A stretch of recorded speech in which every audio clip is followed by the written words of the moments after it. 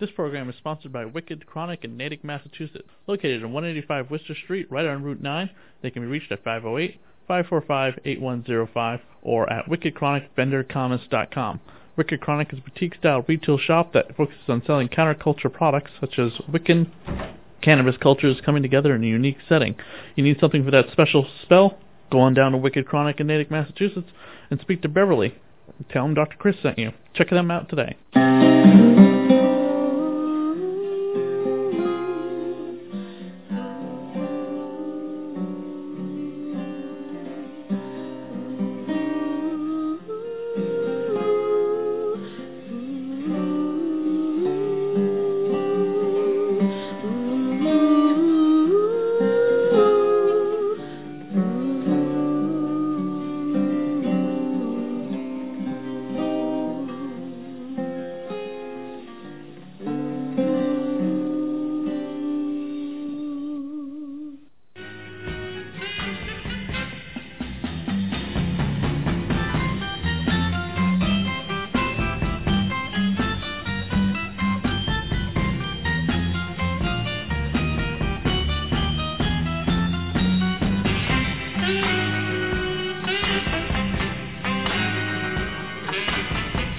And you're listening to the Dead TV Podcast dedicated to all the canceled TV series in science fiction, fantasy, and horror genre. I am your host, Dr. Chris. And I'm Mr. Seneca. And this is episode 99 of the Dead TV Podcast. However, if you're on iTunes, it's going to say that this is episode 100. The reason why is because if you go all the way down to the bottom of iTunes, the first episode on iTunes is going to be the introduction for the show.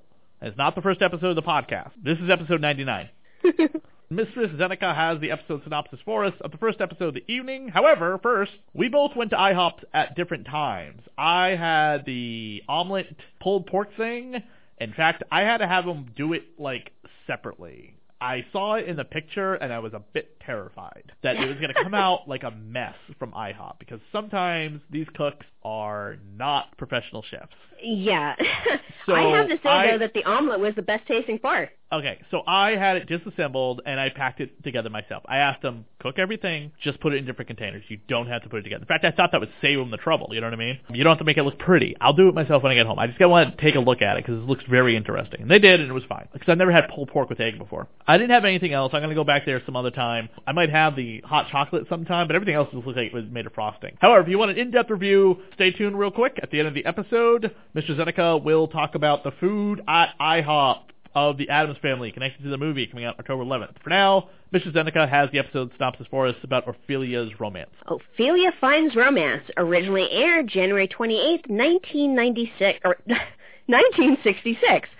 Morticia's sister Ophelia Frump falls madly in love with Horatio Bartholomew, but the Addamses believe him to be a fraud.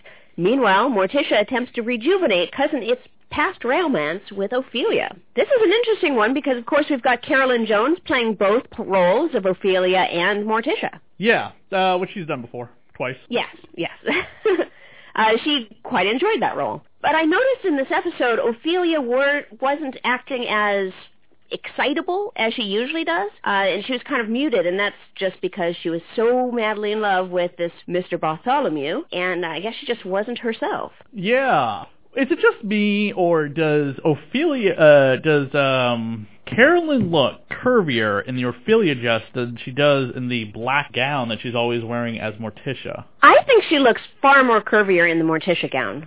I don't know. Just sometimes it seems like in certain angles that as Ophelia, she's got more curves and more bust going on. But maybe that's just, I don't know, the way I'm just seeing it. Maybe. It could be the position and the way that the Ophelia's outfit is kind of a white or off-white, and then it's kind of drapey on her. I think in the black dress or whatever, she just looks incredibly skinny. Of course. That's how Charles Addams' drawing was, incredibly skinny. And that's why she looks like a ghoul in the new cartoon. Yeah. Very, very much so. I mean, she looks just gaunt and dead. It looks like if Gomez fucked her, it would break her in half. In the new animated film? Yeah. Yeah, I mean, I've already said that I don't really like the new animation style and just how skinny and fat things are, you know, the... Oh, but I shouldn't shame a woman's body. Of course, she's a fucking cartoon, so I don't care, but... Yeah, it's like the tiny wrist, the tiny neck, the big, huge heads. You know, Gomez is super fat. But, yeah, I don't really like the artistic style. And that dress on the character in the animated film, because of the stylistic way, it is super, super thin. The one thing I'm going to point out from the actor who plays Ophelia's love interest, I did remember him because it was dawning on me like crazy that he was Joe Wilson in This Island Earth, which is kind of interesting, which is a MST3K famous movie. Howard Hawks, the original The Thing, as in which was remade into John Carpenter's The Thing. He was also in Happy Days, Smoke. Yeah. I remember him mostly as the Scottish minister from So I Married an Axe Murderer. Oh, yeah, he was in that. Yeah, which was the last movie he did before he passed away. 1993, and then he passed away 10 years later. So that was literally the last thing he ever did. But he had a career going all the way back to the 40s, so who knows? I mean, he probably invested his money well and didn't overspend his budget and retired the last 10 years of his life. Hopefully so. Yeah, which is clearly what it seems to be. So, but this guy cracks me up. I also love how many different ways Ophelia is trying to get a hold of Morticia, who can't sing. And she obviously also can't play violin and a whole bunch of other stuff, but Mr. Bartholomew is actually so madly in love with her and loves when she does judo, flipping him over. I think there is actually a line in the episode where Morticia is trying to seduce him, which is a bit later in the episode.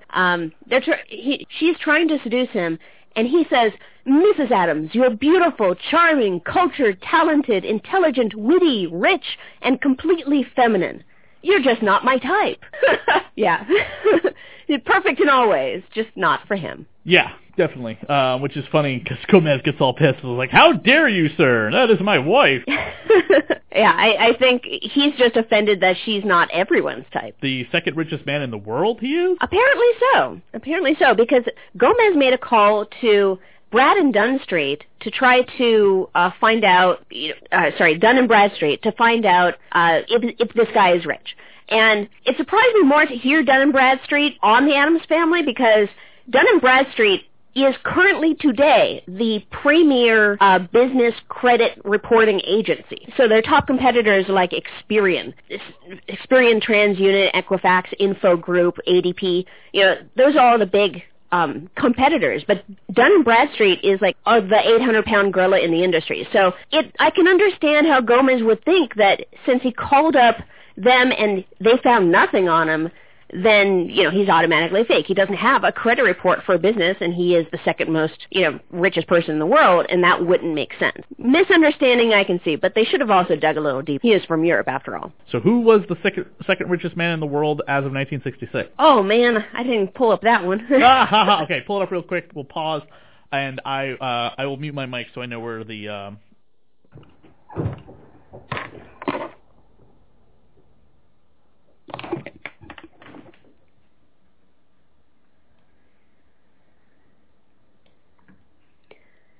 Okay, it looks like Fortune's Wealthiest Americans in 1957, which is as close to the 1966 as I can find here, that the second richest person in the world at that time was Mrs. Mellon Bruce, the former Elisa Mellon, New York, inherited wealth of the Mellon Bank and Gulf Oil Company, Alcoa. The top richest person was Jean-Paul Getty. So, yeah, he's way up there. John Paul Getty, like as in the Getty crime family? Gotti? No, Jean-Paul Getty as in the owner of the museum that's up in the Los Angeles mountains. Oh, and okay. All right. Okay, gotcha. All right, so, that was all the notes I have for this episode. It went by pretty quick. Hello? All right.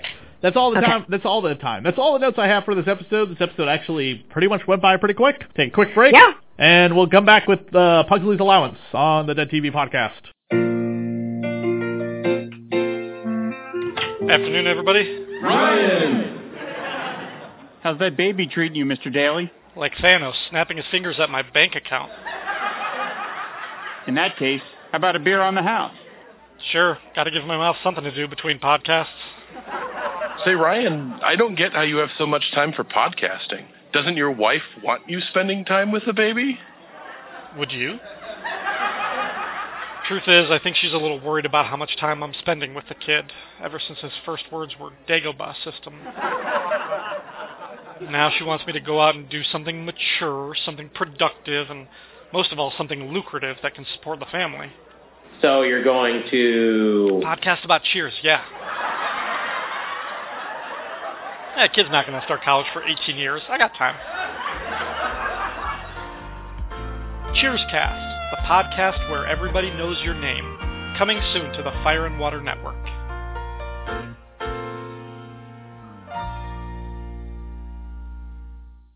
And we're back with Pugsley's Allowance on the Dead TV podcast. Pugsley's Allowance, originally aired February 4th, 1966. Pugsley wants to find a job to the horror of his parent. That's it. Pretty much straight to the point with that one. The Addams have never worked. Gomez doesn't have a job. I mean, I guess, again, because they're independently wealthy due to Addams family money.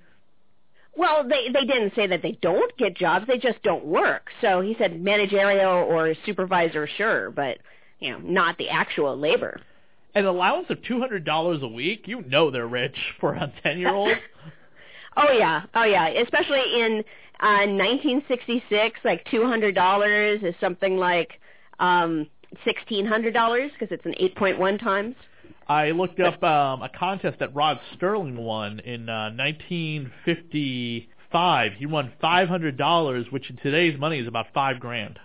Almost. Yeah, almost. Yeah, almost about $5,000 for a contest he won in 1950 something writing contest, and then he got a trip to New York with it as well. Yeah, in this episode, Pugsley tries on a lot of occupations, but like a rich kid, he just jumps in right at the top of the ladder, expecting that he'll be accepted. He jumps into surgery with a scalpel in his hand, even though he has got no formal training. He wants to work in the bank vault. So he tunnels into a bank vault because he wanted to be the vice president at that bank, and he kept getting thrown out of the office. This is kind of the problem with rich kids and their parents. The parent is always trying to put them in a job that they have a fair amount of control in, and Pugsley's wanting to get on a job on his own merits, but because he's so used to getting like the high treatment and just expectation of everything, that he just expects to get the top job. Yeah, and he also tries to get a booking job as a bookie. Yep. Which is kind of funny. The scalpel, I think, the one was, I thought, the funniest. Yeah, with that one, the Dr. Bird was the name, and the amount of furious anger that the doctor has on his face as he's trying to explain to the Addamses that him going into the operating room is not cool, and they're just not getting it. That was hilarious. That actor, Jack Collins, his face, oh my God, that moment was great in the entire episode. We have many guests in this episode: Parley Baird, Natalie Masters, Jack Collins, Robert Carson, Tim Herbert. Oh yeah, we forgot to mention last episode, Ophelia ends up marrying Cousin It, which I guess is not really incest because she is a Frump and he is an Addams. But no, whatever. She didn't actually marry him. I thought they were going to get married.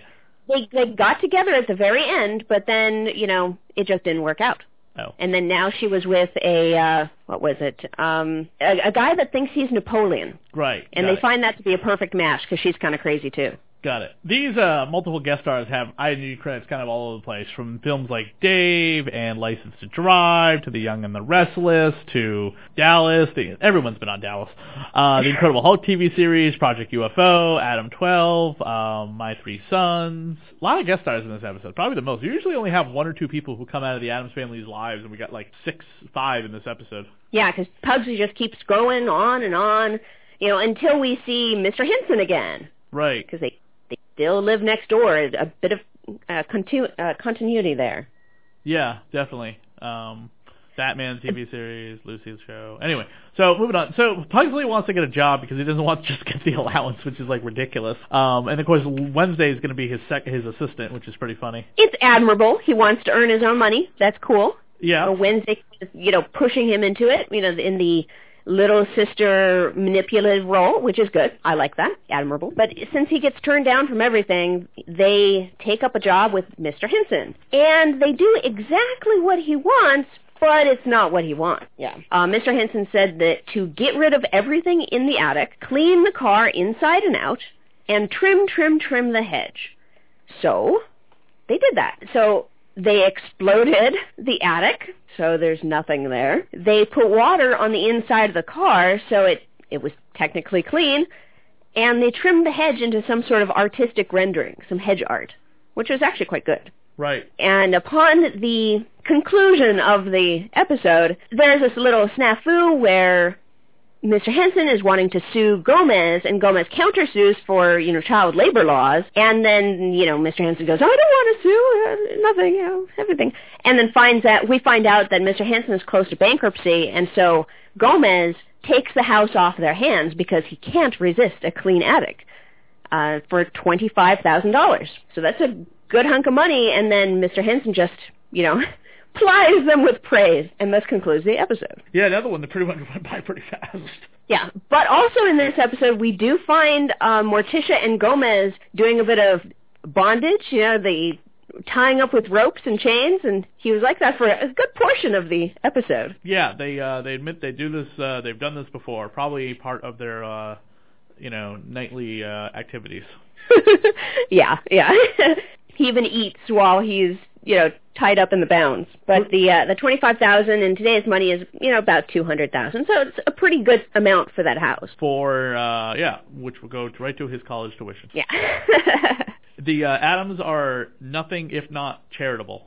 That's true. They try. At every turn they try. They may not quite understand what is really going on, but, they give until it hurts, as they said in the auction episode. Definitely. That's pretty much all the notes I have for this one. This one was a very simple plot. The hilarity ensues at every moment of Pugsly trying to get job after job, but, it's pretty straightforward.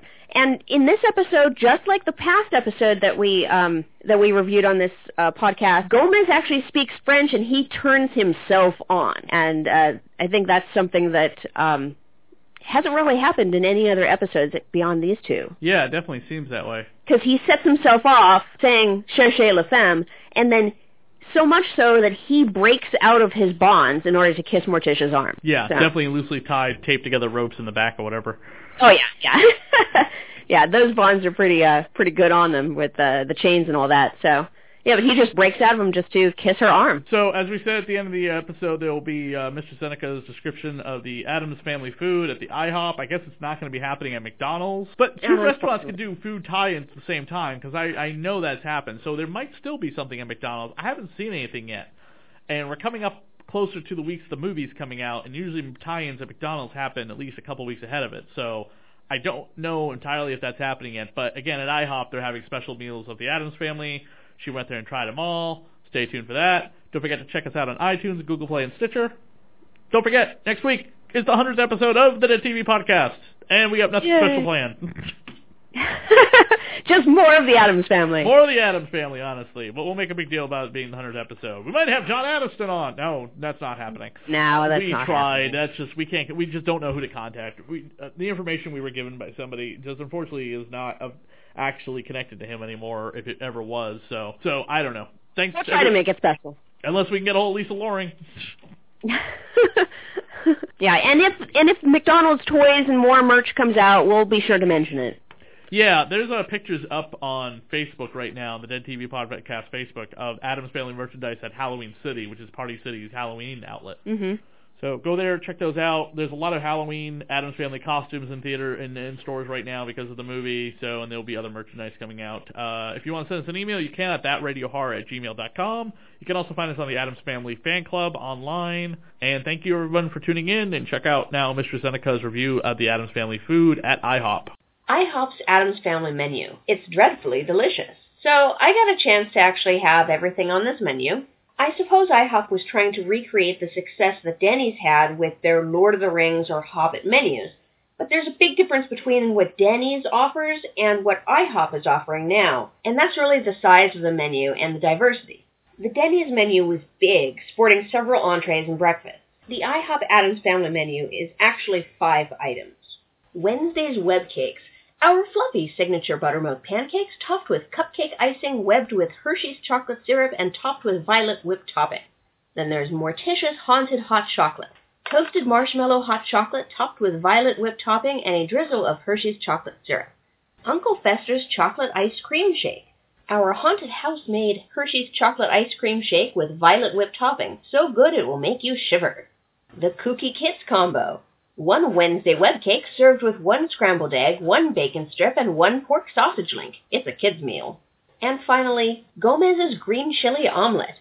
Marinated pulled pork, jack and cheddar cheese, fire-roasted peppers and onions, and green chili sauce topped with sour cream.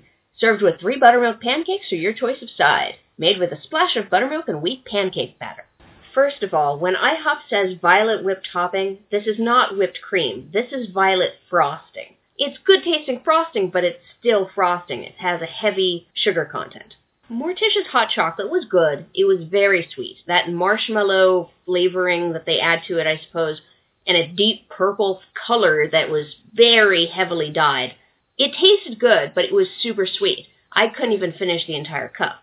Fester's ice cream shake tasted as if it was vanilla ice cream that was mixed with Hershey's syrup.